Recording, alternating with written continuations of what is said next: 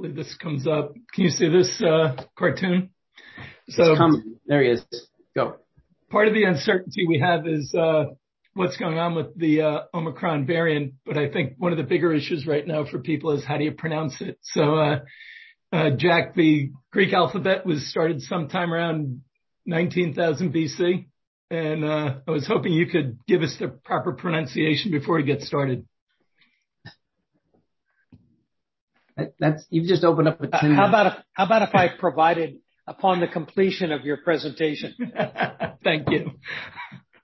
Let me jump out of here and I'll get to the presentation. It is one of the things that's been a bit of a challenge for people to sort through. I think I'm in the right spot here. And one sec. So there are some real challenges out there, but I'm starting to think that this could be a lot like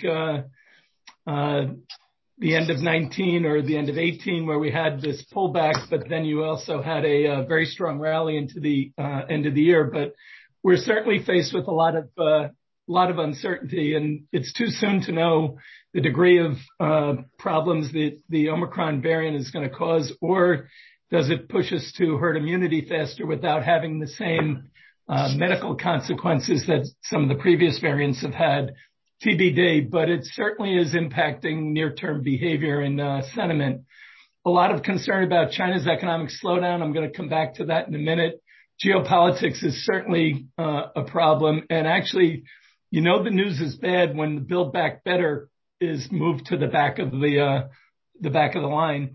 Inflation is a hot topic still, so are valuations and volatility. So I want to touch on some of these and we'll get to the opportunities quickly. But this confirmed cases and where we're going and how this is evolving. And I actually just took some of the leading countries, and this is the 7-day averages. And you are seeing some spikes up, but you are starting to see some declines as well. And this is through yesterday from Johns Hopkins, or through Sunday from Hopkins website. But clearly there's a lot of mixed messages and mixed implications of this variant and what it's doing to different economies and to different countries. And a lot of it starts with what was your starting point coming in? Where's your healthcare system and what's your access to the vaccines?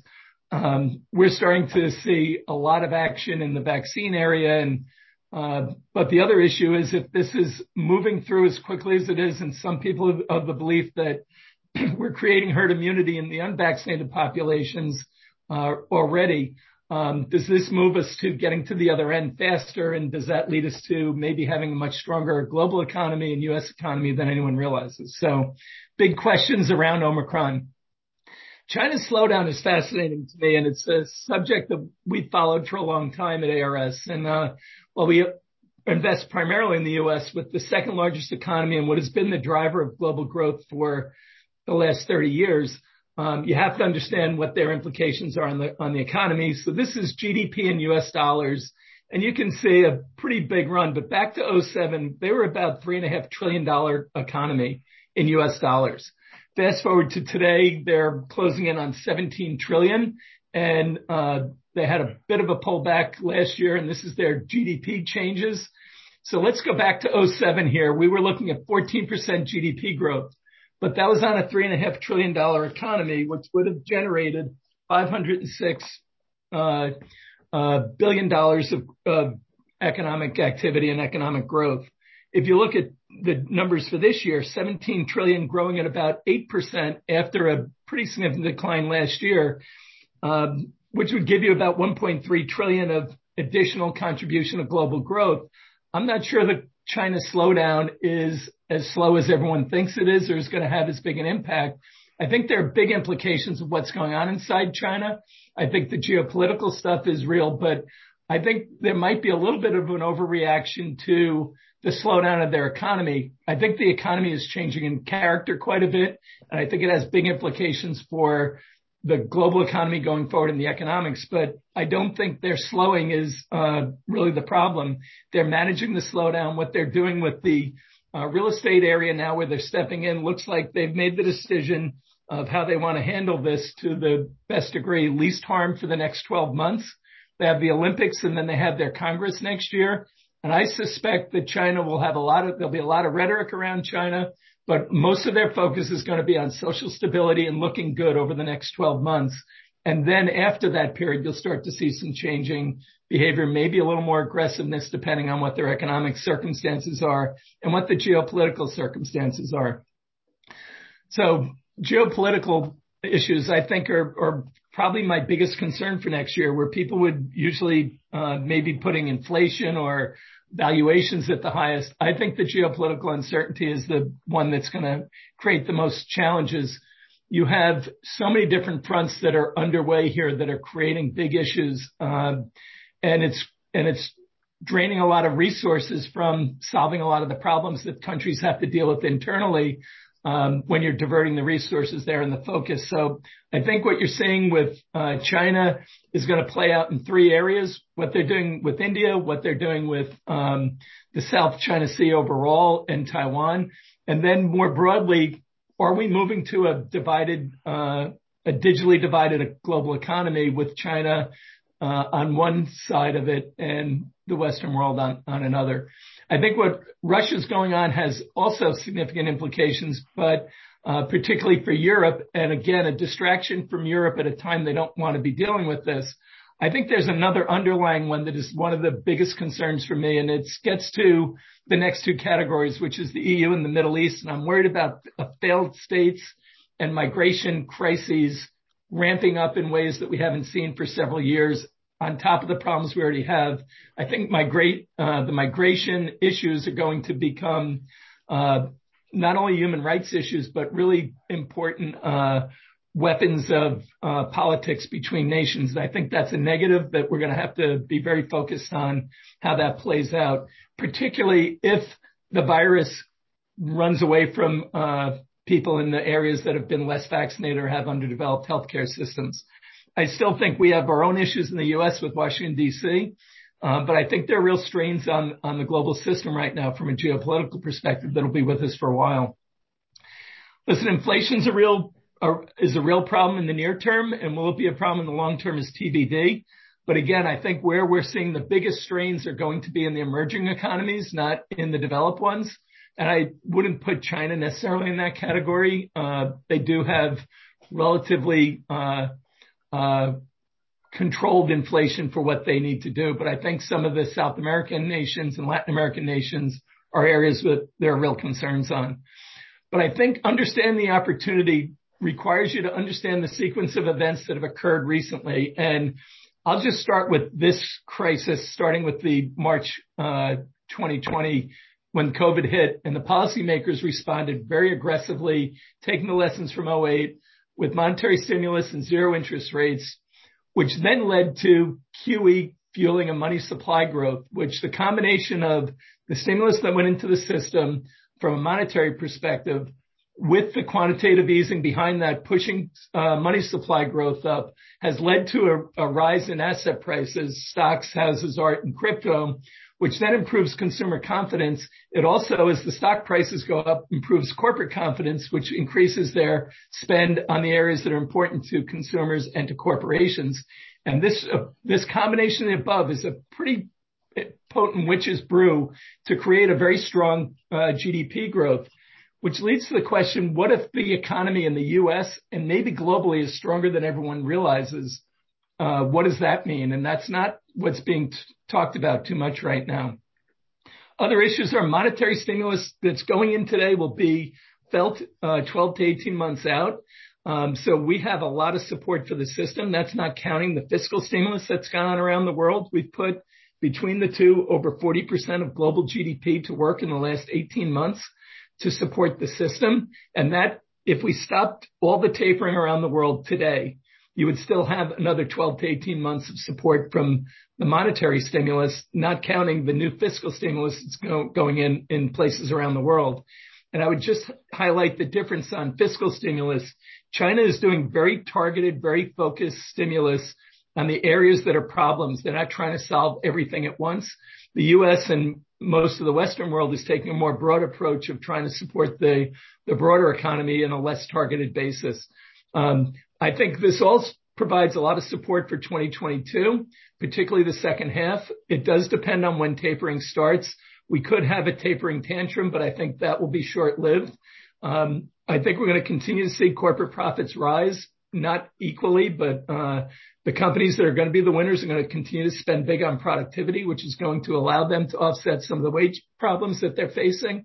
And remember, corporate spend on IT right now, CapEx on IT is over 50% of the spend. So this is a problem that's going to deal with not only the current issues around the labor markets, but the secular issues that we're dealing with the demographic cliffs facing many developed nations, Europe, China, Japan in particular. I don't know if people saw the number, but Japan lost almost 927,000 people from their population on a net basis last year. That's on a 126 million population base. And that rate, you'll be down 20% on their population in 20 years. That's not a great scenario when you don't have very strong immigration policies in favor of immigration. I think consumption is starting to become more balanced as we come out of the pandemic, which will actually ease some of the inflationary pressures.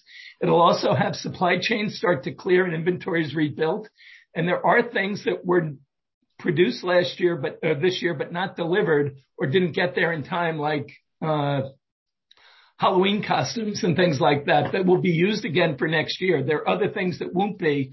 So you can't put a blanket on the supply chain issues and say, it's one size fits all. This is a very nuanced market. If you look down below the markets, you'll see very different things. So I'll give you a sense. In the markets that are up around 20% plus this year, you have a number of companies that are selling anywhere from 20 to 40% off their highs in each of the big indices right now. So there are pockets of opportunity. There are big winners and big losers, but it's being masked by the broader conversations. So just look at the numbers here. I showed some of these last week, but this is central bank policy support for the Fed. It's up $4 billion in the last year, which has led to money supply increasing at a rapid rate, which has corporations now setting records for earnings, which then flows into their increased spend and their ability to handle some of the wage pressures that are coming through, and they're real wage pressures. So we don't want to, slough that off.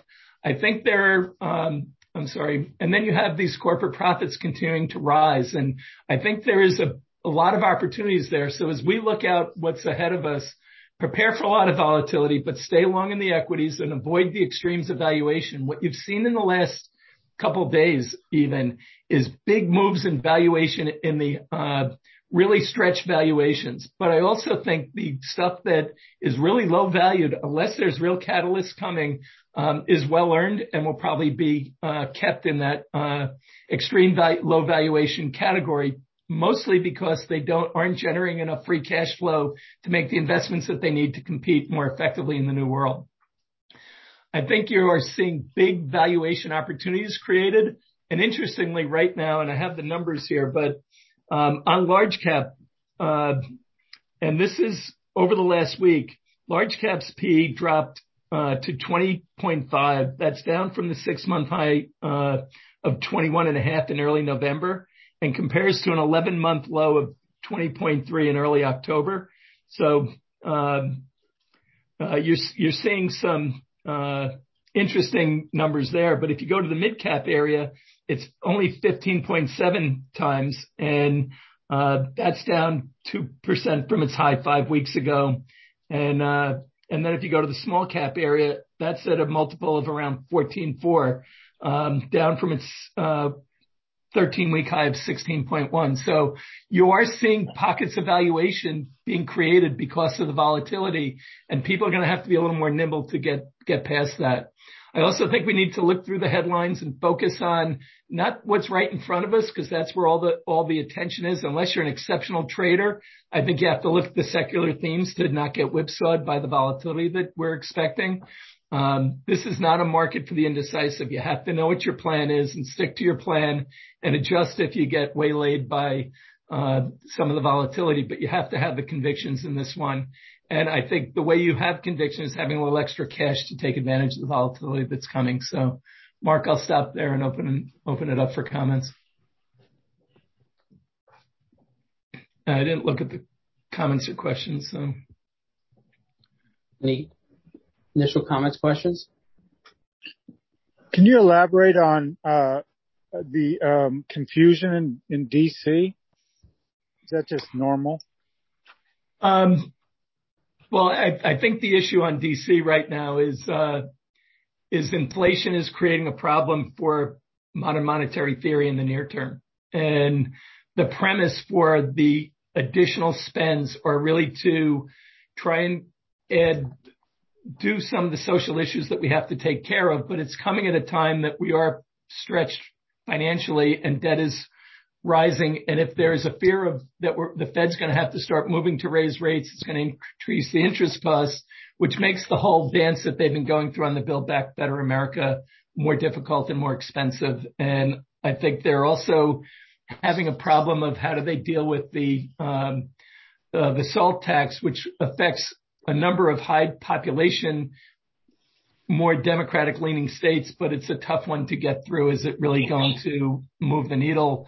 Or is it going to create so much additional spend that they're going to be put off by it? So I think there's a confluence of factors. Then you add to it, on top of everything else, you have the geopolitical issues with Russia and China and higher oil prices and gas prices, and it's just putting a lot of strain on the spend. And I'll add to that, inside the Democratic Party, they're having multiple views of where they want to go with the party right now. I think that's creating a problem. Stephen, what would you say are the top 3 drivers for volatility out of everything that you've presented? I think the geopolitical one, because it covers so many different areas, is probably the top one. I think it's followed by inflation, and then Omicron moves back and forth in its importance based on the latest readings. So I think the uncertainty around when do we get out of the pandemic, in addition to the other issues, is really hurting people. So I think that's where I would prioritize them. Thank you. And we have a really good presentation coming up. So Mark says we can take 1 or 2 more questions. So, Stephen, if you don't mind, just one quick question. Pretty sobering conversation, really, and presentation, but really comprehensive. Thank you for all that work there.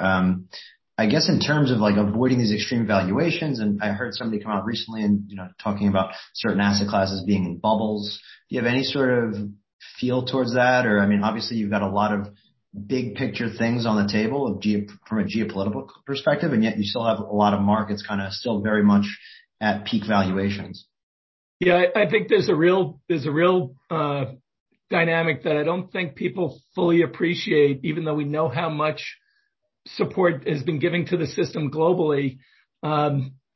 It takes years for that to get through, and we put, just like we're at I think we're an $85 trillion economy last year, and we put half of that, $40 trillion in support to it. All right. For a global economy that had a 3% drop in GDP. So there's a mismatch there that I don't think people fully appreciate, which is what's driven the prices up. I do think there are areas, though, that it's really starting to raise questions with the volatility. And I think some of that's coming through to the uncertainty around policies from governments and what you can count on. And, how can they start taxing cryptos and IRAs? Is that going to change that dynamic? Are they going to get better? It's touching everything. And I think people are starting to worry about reach of governments as well. So I think those things lead to volatility. But Joe, the one thing I would leave you with is I'm actually more excited because I think people are so negative that we'll get through this and we'll move on to a really pretty positive outlook for me for the U.S. economy, because I'm not as worried about inflation being staying with us at the same levels that we're at now. I think it's going to start to come down. And I think this is a deflation prone economy even still. I think the wild card of that is our understanding of what happened to globalization over the last 18 months. And I think, I'm working on something right now that maybe in the next 2 weeks we can talk about that, because I think there may be some surprises on that. And I just looked at China's export numbers, which are really robust yesterday. And that's not the sign of an economy that everyone should be fearing because of the pandemic. It's actually, there's a lot of goods moving around the world right now. Mm-hmm. All right. Thank you. Last question. Oh. Go ahead, Bill. And unless otherwise, if you'd like, I can chime in on a couple of details on the virus, if you'd like. Please. So can you also do a deep dive, virus number 7 update? Yes. I'm paddling awfully fast. Which takes me to the voting. I want to show people can vote for you. Best event creator, award number 7, Denise Bruder, Bill Deukler, Anand Shai, and Simon Vine.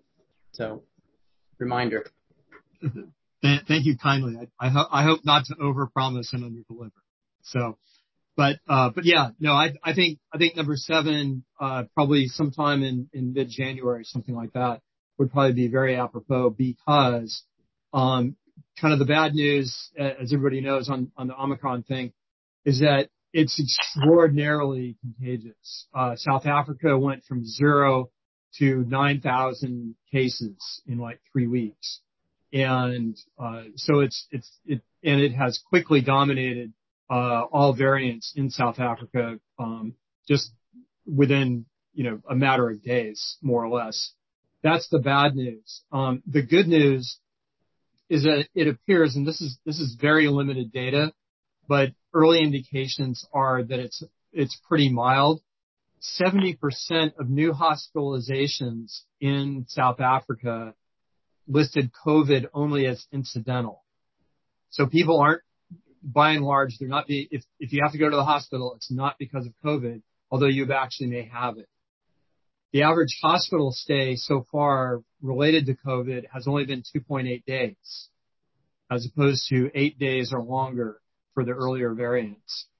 And a very low percentage of current patients are requiring ventilators. Most are doing okay on their own. And probably best of all is that the mortality rate is continuing to be low. However, as always, that follows the case rate. So we'll have this week and last week were really important to get kind of this updated data. The next 2 weeks, as far as what we're looking at in terms of mortality rates, will probably be equally key. So I think that, Stephen, to your point, the potential, for global herd immunity, is probably there more than else, that we've seen so far. And I think that once again, with regard to your topic on volatility, I think the biggest question is going to be governmental policy response. We